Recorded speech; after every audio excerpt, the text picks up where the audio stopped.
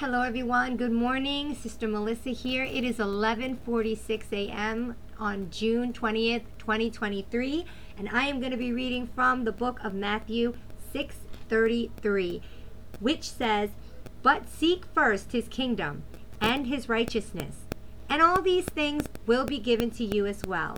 I want to let you know in this day that when you put God first, everything else will follow after.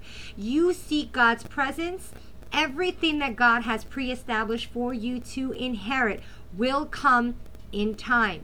But first, we must, and it is a huge must, put God at the center of it all. By seeking his kingdom and seeking his righteousness simply means seeking his presence and seeking that which is right in the eyes of God to do. Many blessings to you. Bye-bye.